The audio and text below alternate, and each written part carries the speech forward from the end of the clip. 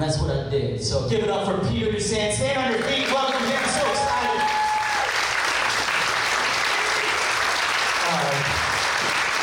I love you better than me.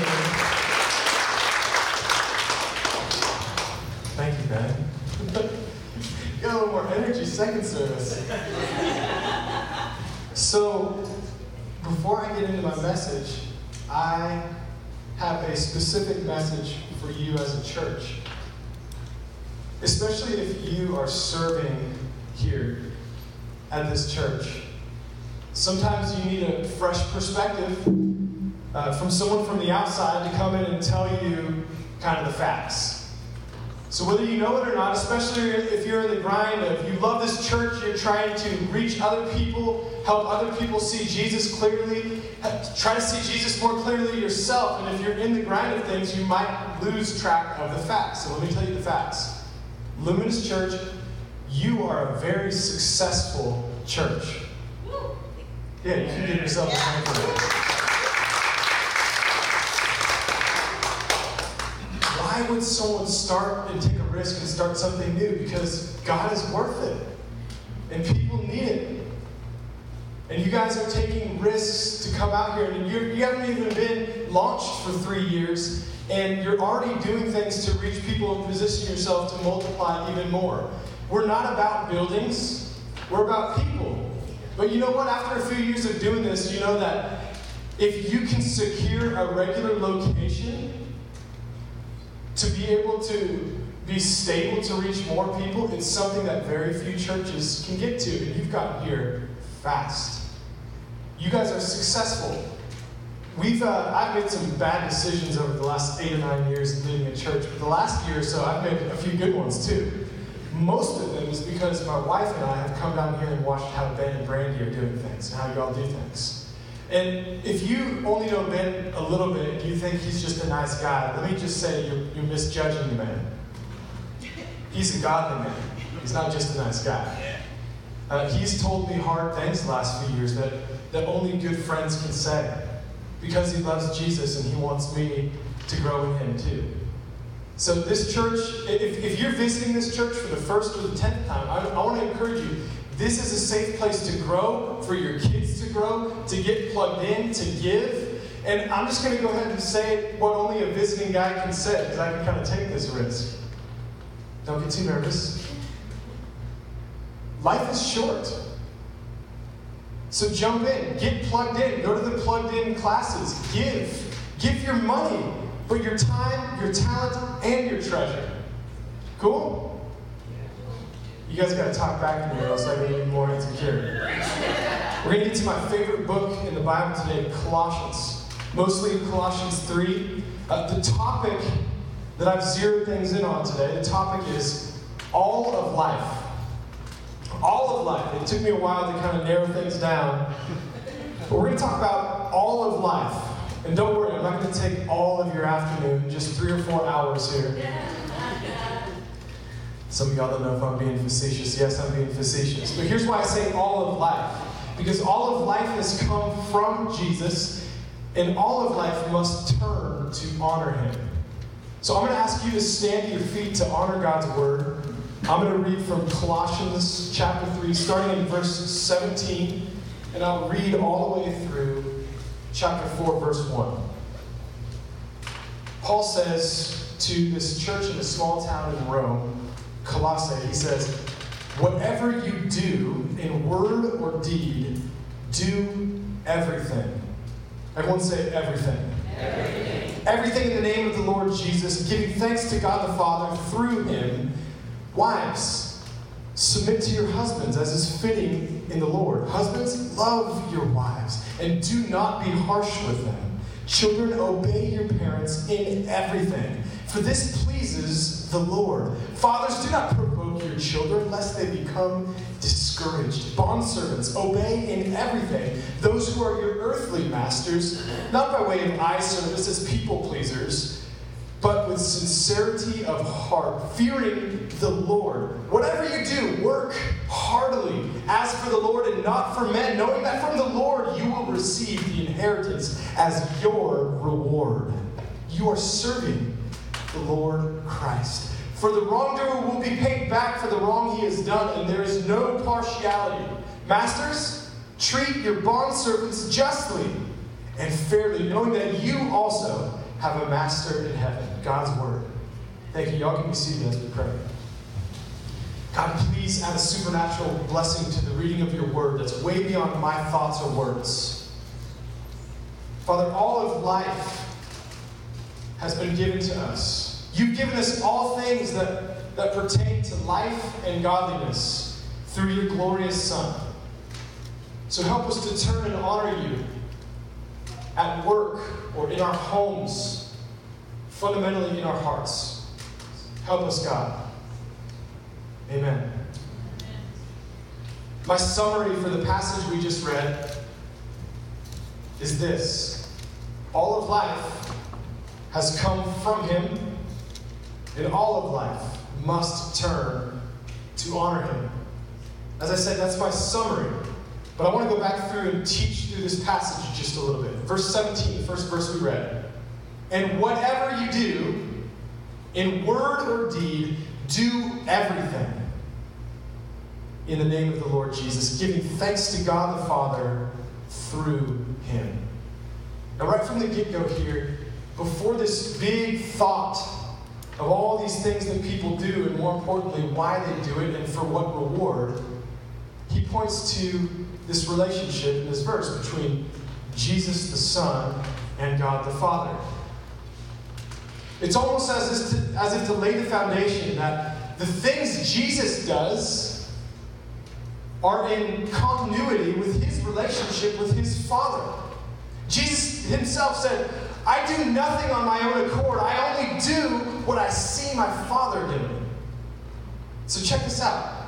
Before Paul gets to all these things that people in different positions and places do and how it should be done and why, you can know for certain that there is perfect unity between God the Son, who walked here on earth, and God the Father. And just as there is perfect unity between God the Father and Jesus the Son, so also there should be unity between your public life and your private devotion. That's really important as we get into the specific things that Paul says to us, and as I teach through it. All that you do, work for the one who's given all of life to you. Today we're going to talk about all of life, including work. Everyone say work. Work. Now, work is a 4-letter word, but it is not a cuss word. All of work is sacred to God, not just ministry work. If you know Jesus, your work is just your occupational disguise. It should be sacred and devoted to God for his kingdom. There's fundamentally no difference between the work that I do and the work that you do as far as how it pertains to the God that we honor and his kingdom that we are to advance. All of work is to be sacred work. Now, there's this Greek word that I want to point out. I usually don't do this, but I need to point out a word that's used 5 times in the passage.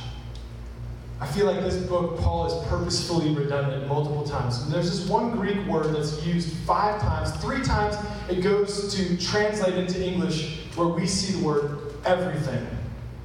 2 times it goes to form part of a word that's translated into English whatever or whatsoever if you read the King James. This Greek word is the word pas. Not to be confused with the Latin word pax or the Spanish paz, which means peace. But pas in the Greek means each, every, any, all, the whole, all things, everything.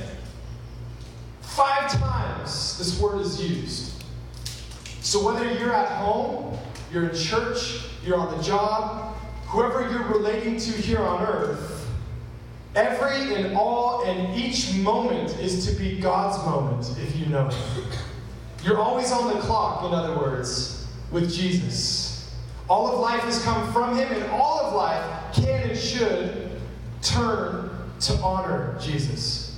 So verse 17 could read like this. And in all whichever things that you do, each of them in word or in deed, all things are to be done in the name of the Lord Jesus, giving thanks to God the Father through him. My middle school wrestling coach was the great Al Holbert. I'll just tell you straight up, I hated being at his wrestling practices. And yet I loved having been through his wrestling practices. Anyone relate to that? Like, I hate working out, but I love having worked out. This guy made you work so hard. I loved the feeling of accomplishment, but I didn't like the process of it. I loved being done. He made you work hard. He always said, "We work with fire!" And I felt the fire all over my body during his practices. He made you work hard. I didn't know at the time that Al Holbert was a Christian. I was too focused on my own impurity and my own silliness. And so after middle school, I went to high school in fresh, ardent pursuit of sin.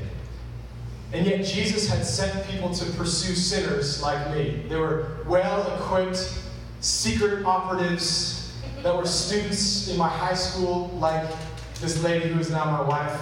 And they were empowered by a campus ministry like Every Nation Campus to reach people for Jesus. And I was reached. I didn't know that people other than old people and ugly people even tried to follow the rules. I thought religion was just this dumb game for ignorant, weak people. And then I saw Jesus alive and beautiful young people. I didn't know that happened. I came to know Jesus. That was the September of 1997. Now fast forward to June of the next year. I was at a football fundraiser, and I was feeling so bad for myself. I thought I had drawn the short end of the stick at this fundraiser, the youngest person, the sophomore on my football team that just had to be here shoveling pig poop in the stall, all by myself. I felt so bad for myself. I was 9 months old in my new faith, and even though I was 15 months old in the flesh, I might as well have been a 9-month-old based on my attitude. And in walks Al Holbert with a shovel, gingerly strolling in there. He'd been transferred to my high school after my freshman year, and he didn't want to miss the opportunity to connect with me. And he is just shoveling dirt like it's some fun dance to him. And I'm kind of annoyed with him, and after a few minutes he stops. He said, "Peter, what are we doing?" I said, "Coach, we're shoveling poop." He says, "No, that's the wrong answer. Peter, we are worshiping Jesus." And before I could argue with him about what we were doing, he goes into Colossians 3, some of these verses that we just read. And he shares with me, he says, "Peter, you don't work for me. You don't work for Coach Walker, who's our head coach. You don't even work for yourself. I've heard that you've become a Christian now, and now all of your work is fire. It's worship for the Lord Jesus." And he made me memorize part of Colossians 3 right there in that pig stall with that shovel in my hands. And I'll always be thankful for it. The next few years in high school, I tried to take every class that he taught. And I could see that whether he was shoveling poop or teaching American history or parenting or coaching, everything was done with this fire. And I remember him saying a few different times that it was one of his life goals to have as many different careers as possible as he was providing for his family, because he never wanted to be defined by what he did, but by who he is and how he works because of for whom he works. That's the legacy of his life. All of life has come from Jesus, and all of life must turn to honor Jesus. And so just like Coach Al, Pastor Al, he had a lot of different names. Just like he asked me in that pig stall, I'm going to ask you the same question. What are you doing? What are you doing? Are you working? Are you going to school? Are you raising small kids? God bless you. Are you working at the bank? Are you going into the office? My hope is that fundamentally below that, there is a deeper fire for what you do and for whom you do it. all of life has come from Jesus, and all of life and work and everything you do must turn to honor him. That's my one point. That's the only point that I have.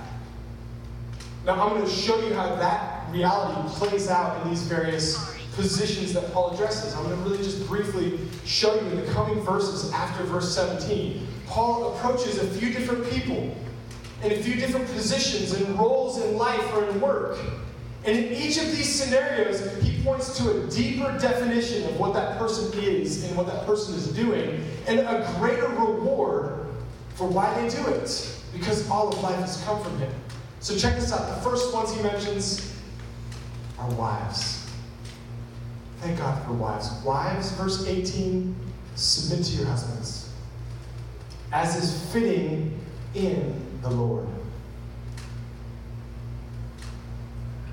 Now this verse, this whole letter is written to people in ancient Rome.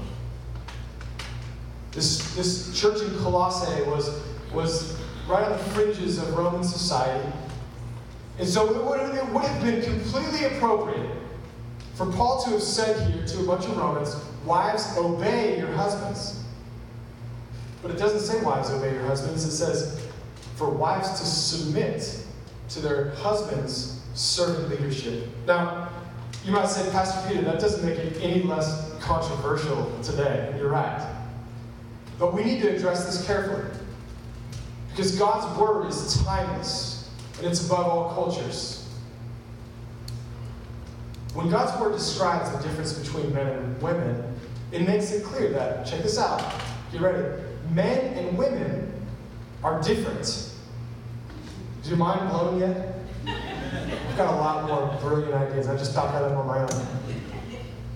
But check this out. The Bible never once says that men, or that a man, is made in the image of God. The Bible only says that men and women are made in the image of God when they're walking in perfect unity with one another, which only God can do.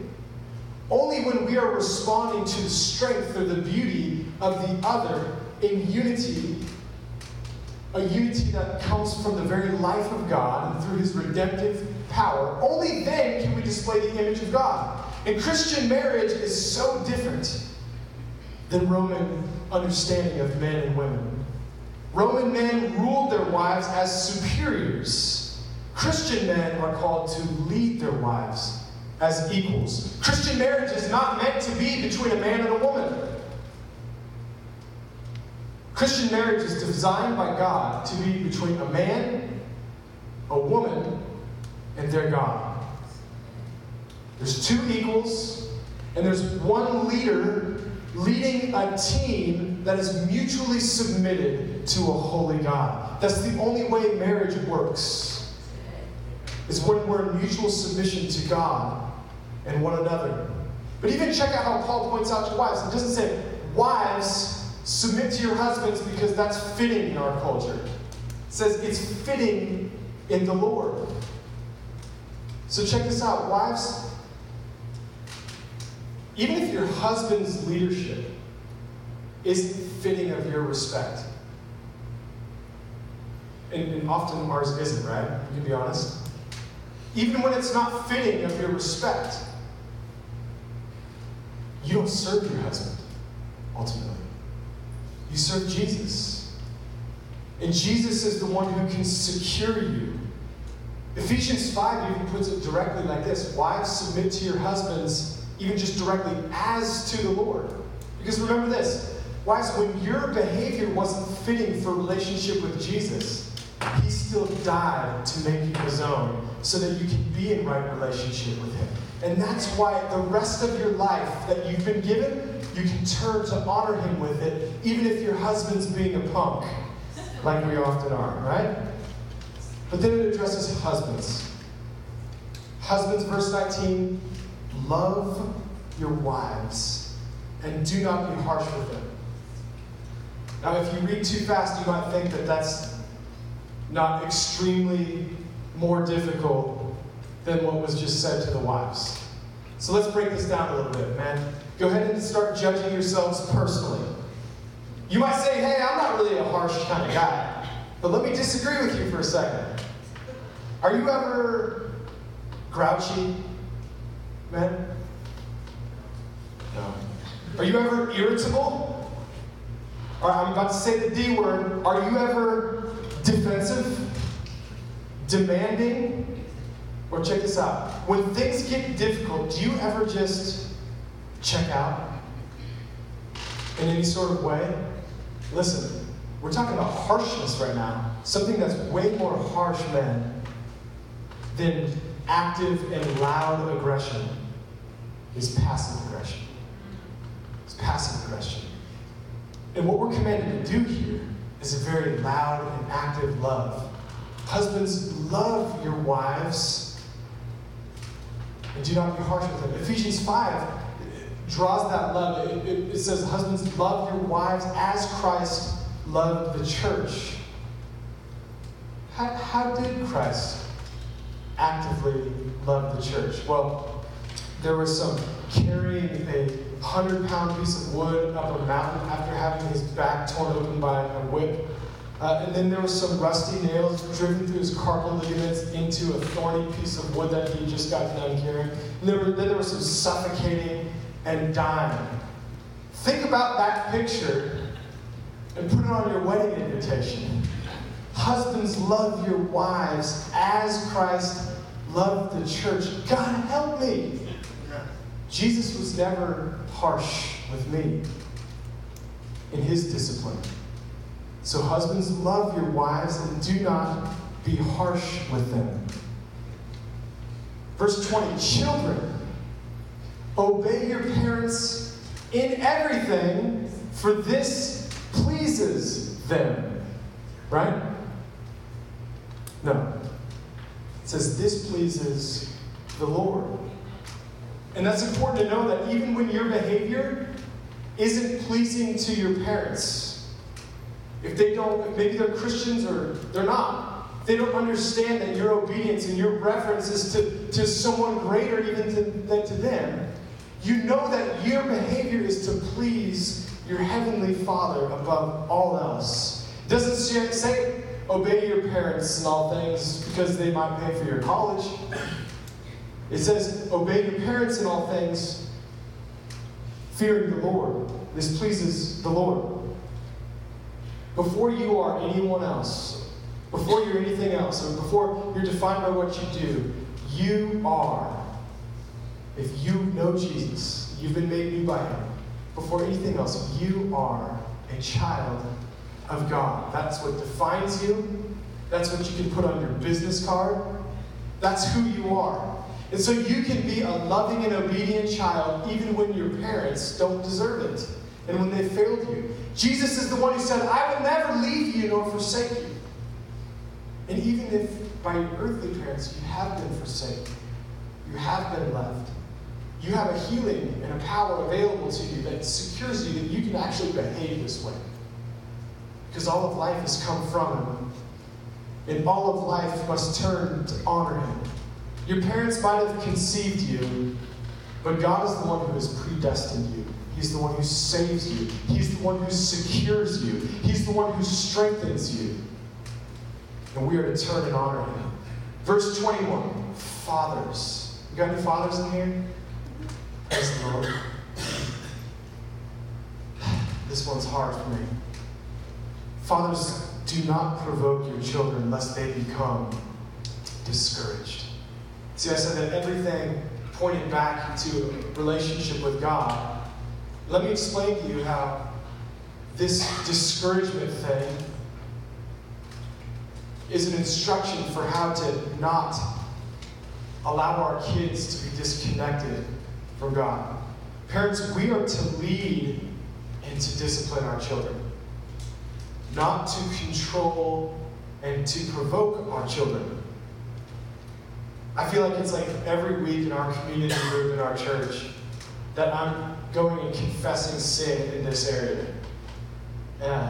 Just by being patient with my kids. We saw the picture of our kids. The Dusan family, we have 4 kids so far, and we said there are 4 Dusanimals, those Dusanimales.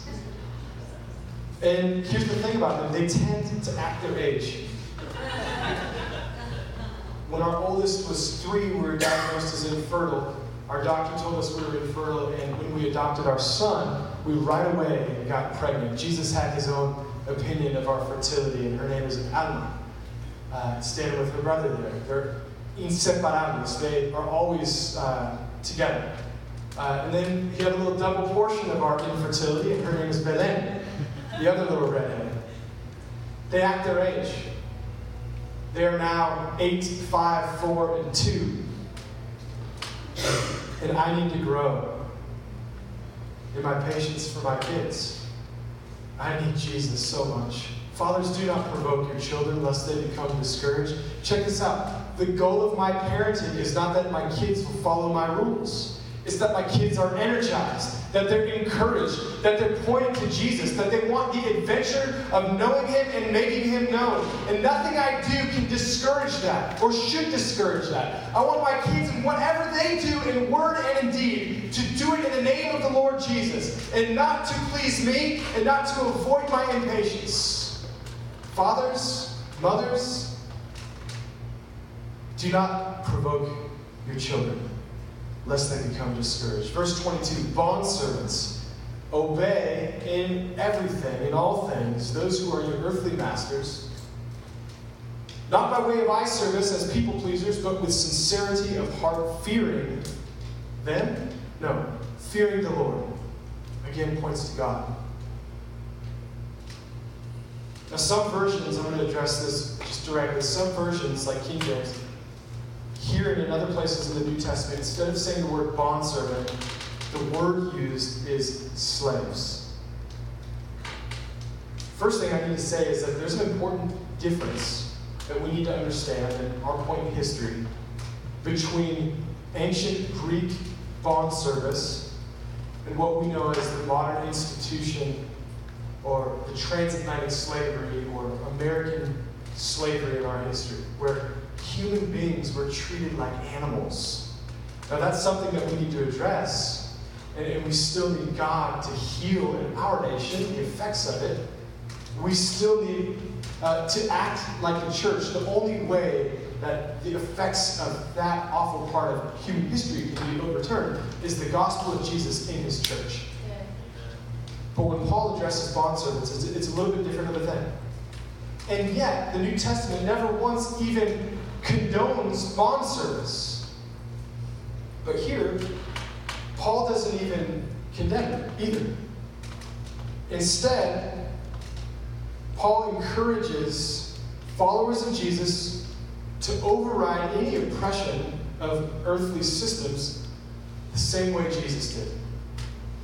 Through love and sacrifice. Or, put it this way, through being just ridiculously, supernaturally good employees. So check this out. It's personal evaluation time. You know, it's like, well, I don't come to church to get judged. Well, you can at least judge yourself, right? God loves you and allows you to evaluate yourself. So evaluate yourself on this. Am I a good employee? Like, really good employee?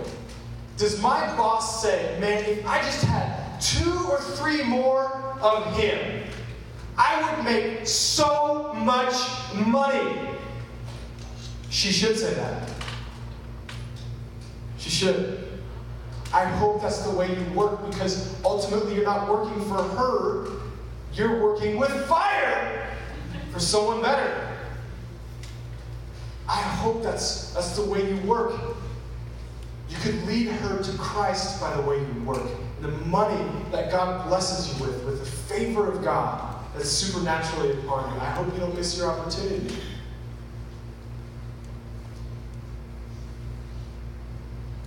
Paul says, don't fear your earthly masters, fear God. See, I'm either a slave of sin or I'm a slave to righteousness. Because of the work that Jesus did on the cross, I can be a bondservant, controlled and compelled by the mercy I've received. And if I've become a vessel of God's mercy, I will become an instrument of it. And it's going to bless everyone around me. And there's too much to go around. That's why he goes on to say these next several verses, verse 23 and on. Whatever you do, work heartily, as for the Lord and not for men, knowing that from the Lord you will receive the inheritance as your reward. You are serving the Lord Christ. For the wrongdoer will be paid back for the wrong he has done. And there is no partiality. Meaning this, don't worry about what other people do. Worry about yourself. Your work in your life is not done in reaction to your boss or to your spouse. It's done in reference to your God, first and foremost. That's why the last person or group of people that Paul addresses here, even though a new chapter starts, the completion of his thought is verse 1 of chapter 4, masters. Masters, treat your bondservants justly and fairly, knowing that you also have a master in heaven. And that's the big concluding point of the day. Whether or not you're a boss, you have something under your responsibility.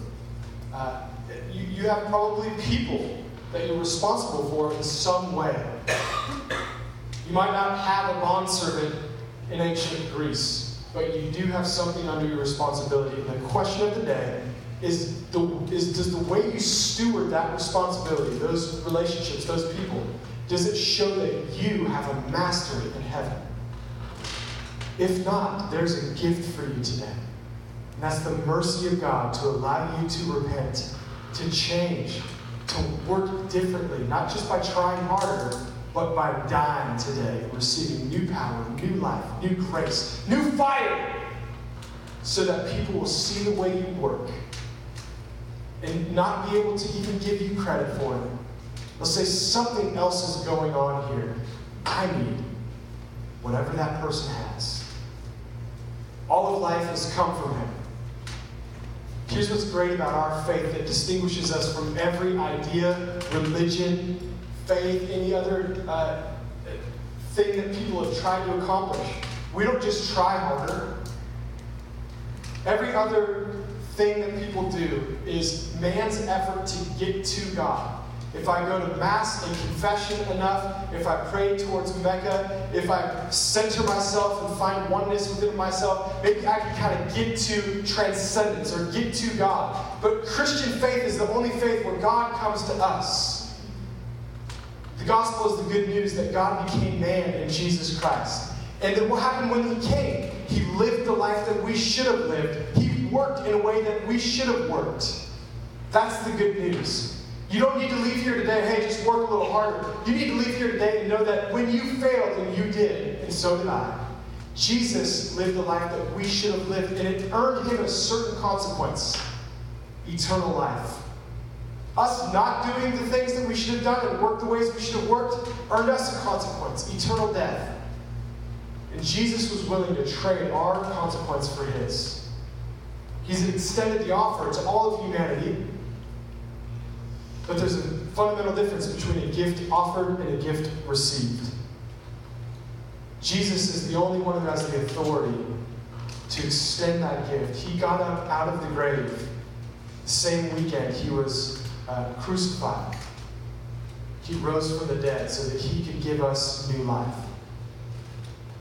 All of life has come from him. And before we leave today, I just want to beg you, please don't try to honor God with a life that you have not yet received.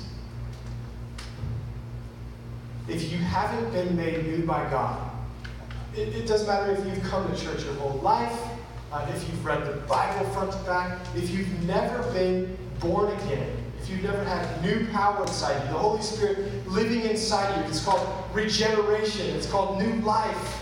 If you've never received new life, please, please, please, don't try to just turn over a new leaf today. That works about as well as those New Year's resolutions that you made a few months ago, right? It's futility. What God's calling you to do today, if you've never received new life, is to die. Is to literally say, God, I'm dying to myself, make me new. And here's the great part of the gospel. He will. Yeah. Don't take my word for it. Don't take my word for it. Just lay down your life. Confess the Lord Jesus as your Lord. And say, God, make me new. And we don't have to have any sort of fireworks. We don't have to dim the lights. We don't have to do any of these things. You can just pray with sincerity, and God is here, and He can make you new. When we pray today, if that's you, if you've never been made new, I want to invite you, compel you. If I could scream loud enough to influence you to receive that gift, I would, but it doesn't work like that. I'm just going to invite you. If you've already received a new life, I want to ask you a question. What part of that life that He's given you needs to turn and honor Jesus? What part of your work, your parenting, your whatever you found yourself on this list that Paul just mentioned? So let's pray. Jesus, we thank you for the life that only you give. We ask that you would make it clear to them that your fire would be upon us to honor you.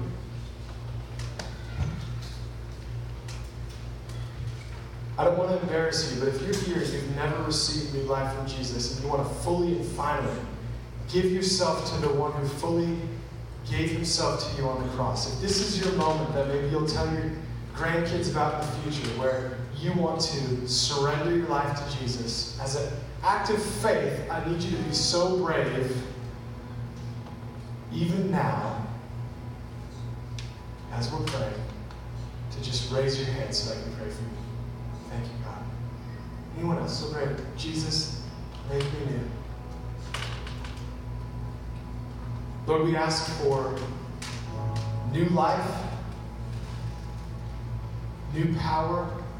Lord, for wherever we are on this process of life, whether we received new life from you years ago or whether today is our first act of fully going all in, I pray that there would be a work that only you can do in the way that we work, in the way that we act, in the way that we treat one another, that can only be credited to that there is a God who is alive. Have your way in us. Amen. Let's give Peter a big hand. Let's give God a bigger hand as we stand up this morning. Jesus, we love you. We praise you. We honor you. We glorify you in every way, God. I thank you that you take dead things and breathe life into them. Thank you for that, Jesus.